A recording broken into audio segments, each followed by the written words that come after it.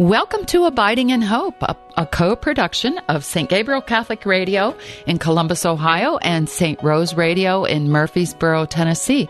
I'm Mary Ann Jepson, a Catholic counselor here in Columbus, Ohio. And I'm Father John Sims Baker, a pastor of St. Rose of Lima Catholic Church in Murfreesboro, Tennessee. And we're happy to have you with us, Father, and we're happy to have all of our listeners with us. Thank you for joining us. This show is about you, and we love to have your questions. We love to answer them. Father Baker and I try to stumble through them. Well, I should speak for myself. I try to stumble through them. He, of course, always has the great answers. But anyway. Oh, Marianne, flattery will get you everywhere. Oh, good. That's why I'm doing it. But it's the truth. Anyway, you can send your questions to abidinginhope.com, and we will air them on upcoming shows. So please send those questions in. And Father, I hope you're well there in Murfreesboro. I am finer than a frog's hair. I was hoping you'd say that. Yes. That's mighty fine, actually. That's mighty fine. That is mighty fine. Things in Columbus. Things are, just like we don't have any of those cool sayings like you have, so I just don't know how to answer that question. All's well. Maybe Good. Not. Yeah. Good. So, as usual, we need to start off with a prayer because we need all the prayers we can get. Amen. Amen. In the name of the Father, and of the Son, and of the Holy Spirit. Heavenly Father, we praise you and bless you and glorify you. Thank you. We ask your pardon for our sins, and we ask you to give us the grace that we need for today. The graces that we need to live according to your holy will, to be listening and receptive to all that you send to us, knowing that you always give us everything that we need to wait and abide with you, and be open to everything you want to give us so that we can respond in peace and in confidence as your beloved children. And we ask these prayers through your Son, our Savior, Jesus Christ. And we also ask the intercession of our Blessed Mother, praying, Hail Mary, full of grace, the Lord is with thee. Blessed art thou among women, and blessed is the fruit of thy womb, Jesus. Holy Mary, Mother of God, pray for us sinners now and at the hour of our death. Amen. St. Gabriel the Archangel, pray for us. St. Rose of Lima, pray for us. In the name of the Father, and of the Son, and of the Holy Spirit. Amen. Father, I realized during that prayer, perhaps it was divine inspiration, that I misspoke because we do have some pretty cool sayings around here. And I'm going to see if you know how to answer this first one. Okay. O-H. Oh, no. Oh, you are so wrong. Dave will help me on this one. I-O.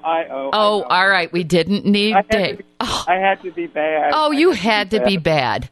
Go Bucks. Anyway, all right? He's down in Tennessee now. He's good heavens. Good heavens. Can we do it right this time? O-H? Let's do it. I-O. All right. You got it. Okay. Good deal. You've redeemed yourself.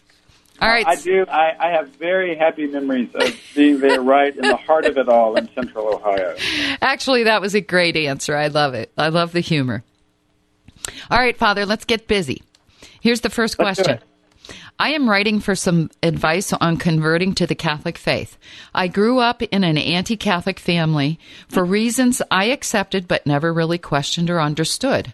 Through a series of encounters with devout Catholic friends, I became drawn to Catholicism and began to seriously study the faith.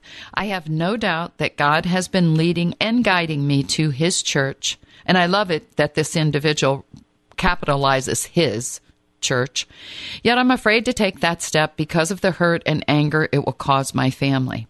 I'm an adult, so it isn't like I need their permission, but in their minds, they equate Catholicism to a cult. Do you have advice on how to handle telling them or just converting and not telling them? Thank you both. That's yours. Well, that's a really beautiful question. Yeah, it is. and very sensitively put. I mean, I think really weighing a lot of the issues that are there. On the one hand, recognizing the the promptings of the Holy Spirit, in this person's heart, leading them to the church, but also realizing that can and does affect other people, and to be sensitive to that as well. So, how to balance that? I think that's essentially, what the question is. In the first place, I would say, I would go ahead, if you really are, as you say, you have no doubt that God has been leading you and guiding you into the Catholic Church, then I think you need to go ahead and take active steps in that regard, to go and talk to your parish and get involved in, probably some form of the RCIA process or something like that. Leave that up to, your own parish there to get involved on that, concrete level. Sometimes people have, but you said it's through encounters with good Catholic friends and that thing. Sometimes but there are a lot of levels of our conversion that it takes time, to do, and a conversion, not only an intellectual conversion, but sometimes a conversion of our lives, sometimes even a conversion of the way we pray or worship, or a conversion of even, the way we live to some extent. And I think that's one of the questions you have here is, of course, how this is going to affect your family, who have, for whatever reasons, have very negative impressions and convictions about the Catholic Church, which isn't, that's not uncommon, actually. So I would say on the first, I think you're absolutely right. You should not let them veto your decision, and I think you ought to go forward, in an orderly way about your process. I would say, and this isn't maybe an absolute statement, but I think you do need to tell them what you're doing. I think, again, sort of living in the truth, letting your yes be yes and your no be no.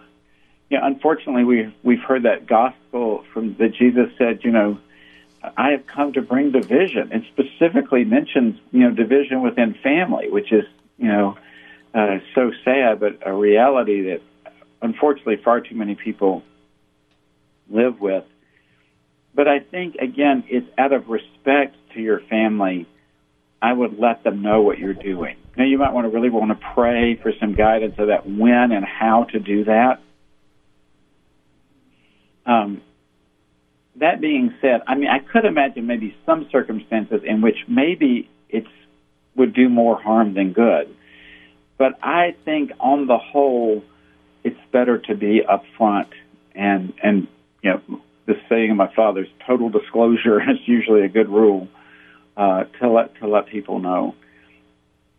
One of the things that I will say is maybe as a consolation to you is sometimes people react very negatively at the time, but maybe if they see what kind of fruit it has in your life, they might be won around to some extent.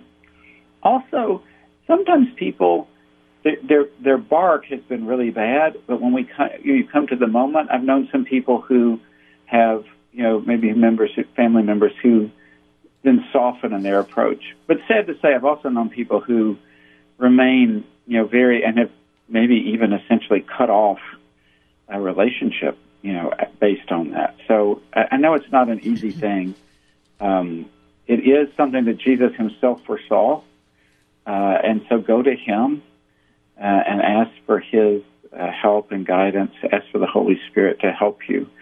But I would think it would be good to tell them. I would try to look for a time, I think probably sooner rather than later in the process,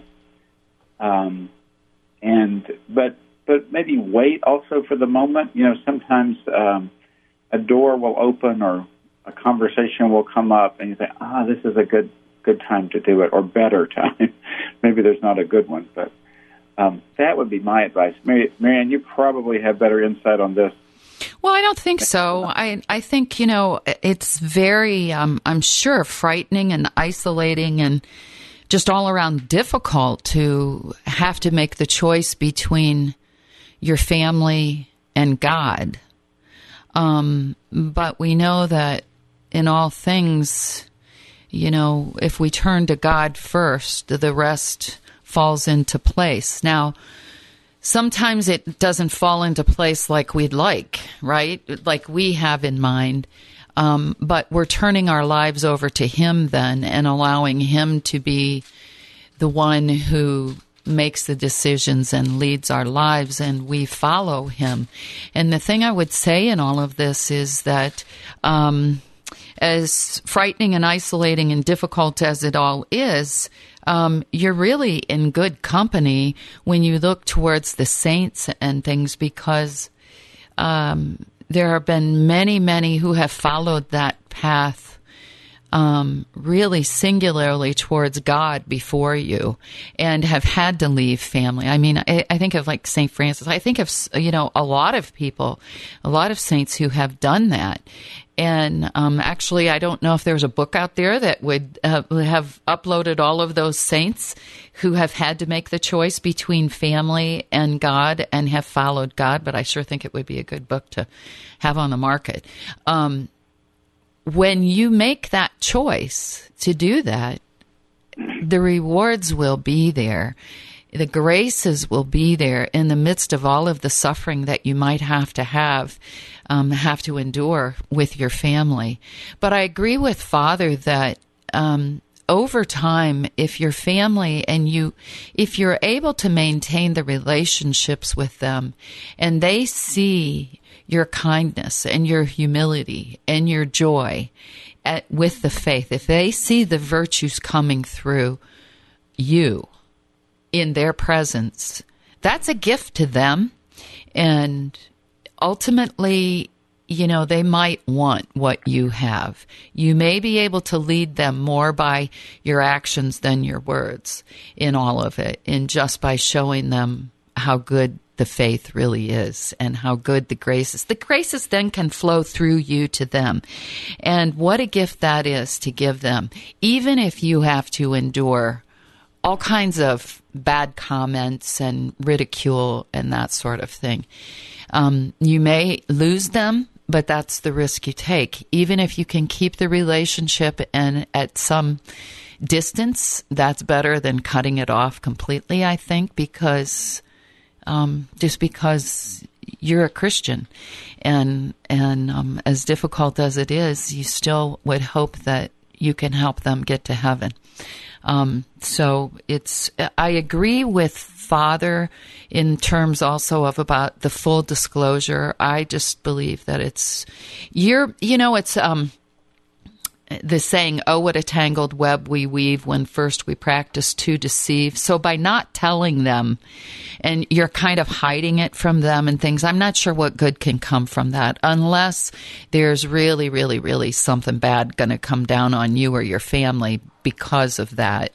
Then probably full disclosure is best, and you might have to cut the relationship. But I just feel like it's probably best to speak with them about it and try to be as non-emotional, as charitable, as virtuous all the way around as you can be in the course of that conversation. So I guess that's about all I have to say, Father. Any other final thoughts on that one? Well, I would just, echo, what you said, that God isn't going to let you down. And even though it may be hard to see at this point, what He's going to do. He's going to always give you what you need, to make it through things. He always gives us the grace that we need. So count on Him. He's not going to let you be more generous than He is. Yeah. And also, Marianne, I think your advice of not taking these things personally is also, who knows what it is that has brought up this aversion to the Catholic faith in the members of your family. So don't take it personally as well. That would be the one other thing I would add. And persevere in it. So persevere and hope, right? That's right. Stay with it. All right, that was an excellent question. Thank you so much for sending that in. And if you'd like to send your questions in, you can do so by going to abidinginhope.com and dropping them off there, and we will use them on future shows. We really appreciate it. This is, again, Abiding in Hope, and I am Marianne Jepson, and my co-host is... Father John Sims Baker. He's in Tennessee, and I'm in Ohio. Yay, go Bucks. Yay. OH. I-O. All right, we got him. Okay, our next question is this one. I am very good at starting novenas and do well for the first few days, and then I miss a day, and I feel like all is lost. Sometimes I double up on the next day, but I never seem to get back in the flow. My question is this. Are there still graces in praying a novena if you miss a day or two? Most recently, I began the Divine Mercy Novena, prayed for the first 4 days, then missed 2 and gave up. I did go to the special Divine Mercy Sunday service at my parish, received the Eucharist on that day, and received the Sacrament of Reconciliation. So I finished strong. Do I qualify for the graces promised to St. Faustina? How can I be more consistent in praying novenas? Good question. And I look forward to Father's answer on this one because I could have written this one myself. Anyway, go for it, Father. Well, actually, Marianne and I were both confessing that I think either one of us could have written this question, to tell you the truth. Mm-hmm. So, first of all, I would say, yes, you do. Are there still graces? Yes, there are always graces. And God always gives us all the graces that we need. Sometimes God does attach special graces, to particular things, and I think that's the idea of novenas and other sorts of things like this. But what I like to encourage you to think of this is that these things, like a novena, doesn't limit what God can do for us. Oh, you missed a day, so I'm sorry, that's it. I can't give you graces. I don't think that's the attitude that God has about this. What a thing like a novena does is sort of provide us sort of a sure path. It's kind of like the sacraments and the novenas to a much lesser degree. But the sacraments show us an absolutely sure and certain path. Like, for example, can God forgive sins in other ways than the sacrament of penance and reconciliation? Well, yes, actually he does. The Church even teaches that. But we know that sacrament gives us this sure and certain path and that beautiful assurance of knowing that we're forgiven and that in an incomparable way. Well, to a lesser degree, a novena will do something like that. If you fulfill all the requirements of the novena, you can be pretty confident of receiving the graces that are associated with that. But the fact that if we should fall short of miss a day or two of a novena, the point of it isn't really to check off all the boxes perfectly. You could actually check off all the boxes with an external observance, and maybe your heart still be very far from the Lord. It seems to me your heart, in even asking this question, shows you want to love and please God, but, like all of us in this particular area, perhaps you have a weakness right here about the consistency. So God sees in your heart, and God's going to give you the grace that you need and that you desire and ask of Him. So I wouldn't worry about that. But on the other hand, novenas are also good things, for example, of building up that kind of consistency in prayer. And consistency in prayer is a good thing. It's one of the best things, actually, we can do in prayer. There's not a whole lot that we can add, but being faithful and being consistent is a wonderful habit that we can develop about prayer in general, including novenas. So I recommend it to you. Setting up just things that are helpful, and Marianne can probably help with this sort of thing, that are helpful about setting up any other kind of habits. Set yourself a time and a place and make it into a routine and that sort of thing. It makes it easier to stay faithful to things that have become habitual to us. And that kind of consistency in prayer is good, not just for completing a novena, but really for really having a deep interior life where you open your heart to the Lord every day and enter into a beautiful interior, dialogue and conversation with Him every day. And so that consistency in prayer is something really to work for. So. Yeah, I think that's beautiful, Father. Consistency in prayer, setting down the time, putting it on your calendar, set that time and place. And so you've got all of the things around you that help you. You've got the guidelines, the bumpers, so to speak, that keep you in your lane and keep you going forward with it, which are sometimes even with the best of intentions, we kind of step outside of our lanes on those things, and life gets busy and we allow it to, and we say, oh, well, just today. Well, if you say just today, then tomorrow comes and then there's another excuse. And I'm speaking about myself and speaking from experience. I know that, personally, that's the difficulty for me. One excuse can lead to the next, and that's where we have to always be careful with that. But I would agree with Father that God knows our weaknesses and He loves us in the midst of our weaknesses. And certainly St. Faustina can see us from above and understand our weaknesses. And I think there's some grace that's given just for effort and trying as much as we can, as best we can. He knows our hearts, and she does too. There is a novena that, personally speaking, I've been pretty good with. Do you know what that one might be, Father? Can you guess? I don't know, and I'm dying to hear. All right. Well, this is one of my favorites because it was one of Mother Teresa's favorites. It's Mother Teresa's Flying Novena. Do you know what that one is? Oh, I have heard, but I can't remember. Please remind me. Okay. So here it is. So, I think Mother Teresa understood really very well the difficulty that a lot of people have with novenas, and her sisters were not outside, not a whole lot different than the rest of us are, or some of us are.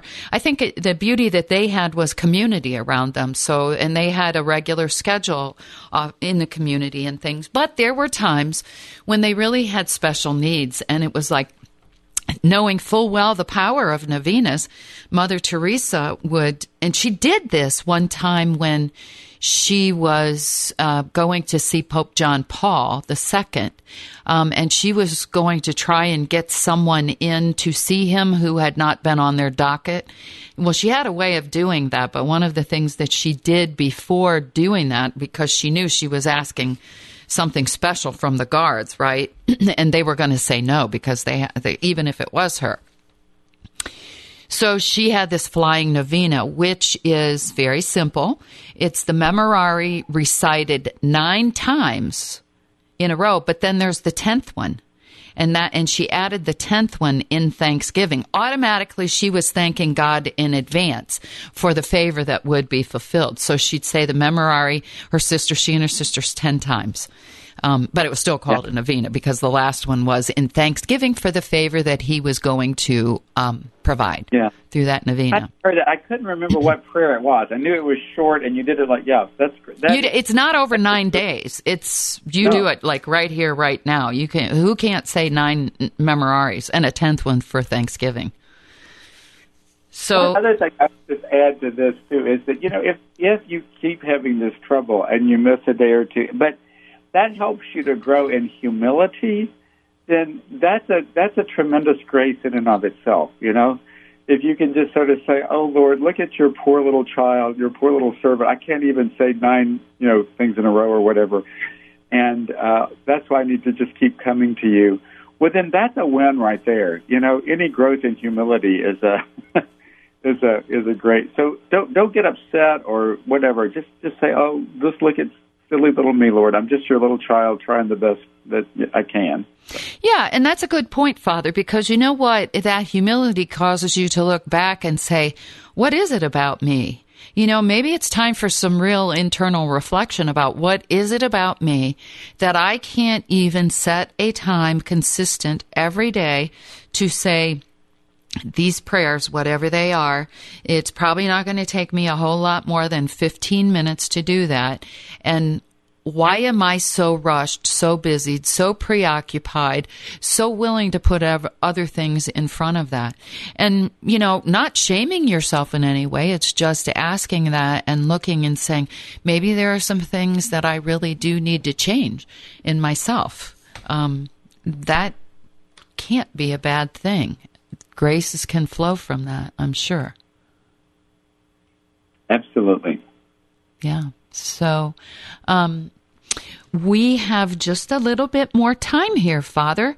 And I think, are there other prayers here, other things that you might be able to add that would be quick prayers or things that you have found especially beneficial in your life? I offered that flying novena, which I think is a good one, but... Yeah, it's a really, really good one. I think that one of the things that I think is that I've just tried to do are just little things, not maybe particular prayers, but just sort of different attitudes. Like, first of all, thanksgiving. If I find myself at a moment, just to start shooting up prayers of thanksgiving, of little things at the moment, Mm-hmm. I find that helps me a lot to really get centered. Yes. Also, another thing I do is just a number of times during the day, just pray an act of contrition, Mm-hmm. Very good. I can't tell you how many acts of contrition I pray during the day. And that's always good. I love the Thanksgiving part. And maybe as we close out the show now, we might be able to thank the Lord for all that we have. We have so many blessings. And just end the show on a note of thanksgiving. And Father, could you send us out with a blessing, please? Certainly. The Lord be with you. And with your spirit. May Almighty God bless you, the Father, the Son, and the Holy Spirit. Amen. Amen. Thanks so much for joining us today. And please do send your questions in to abidinginhope.com. And until next time, may God bless you all and be grateful for everything that you have. God bless.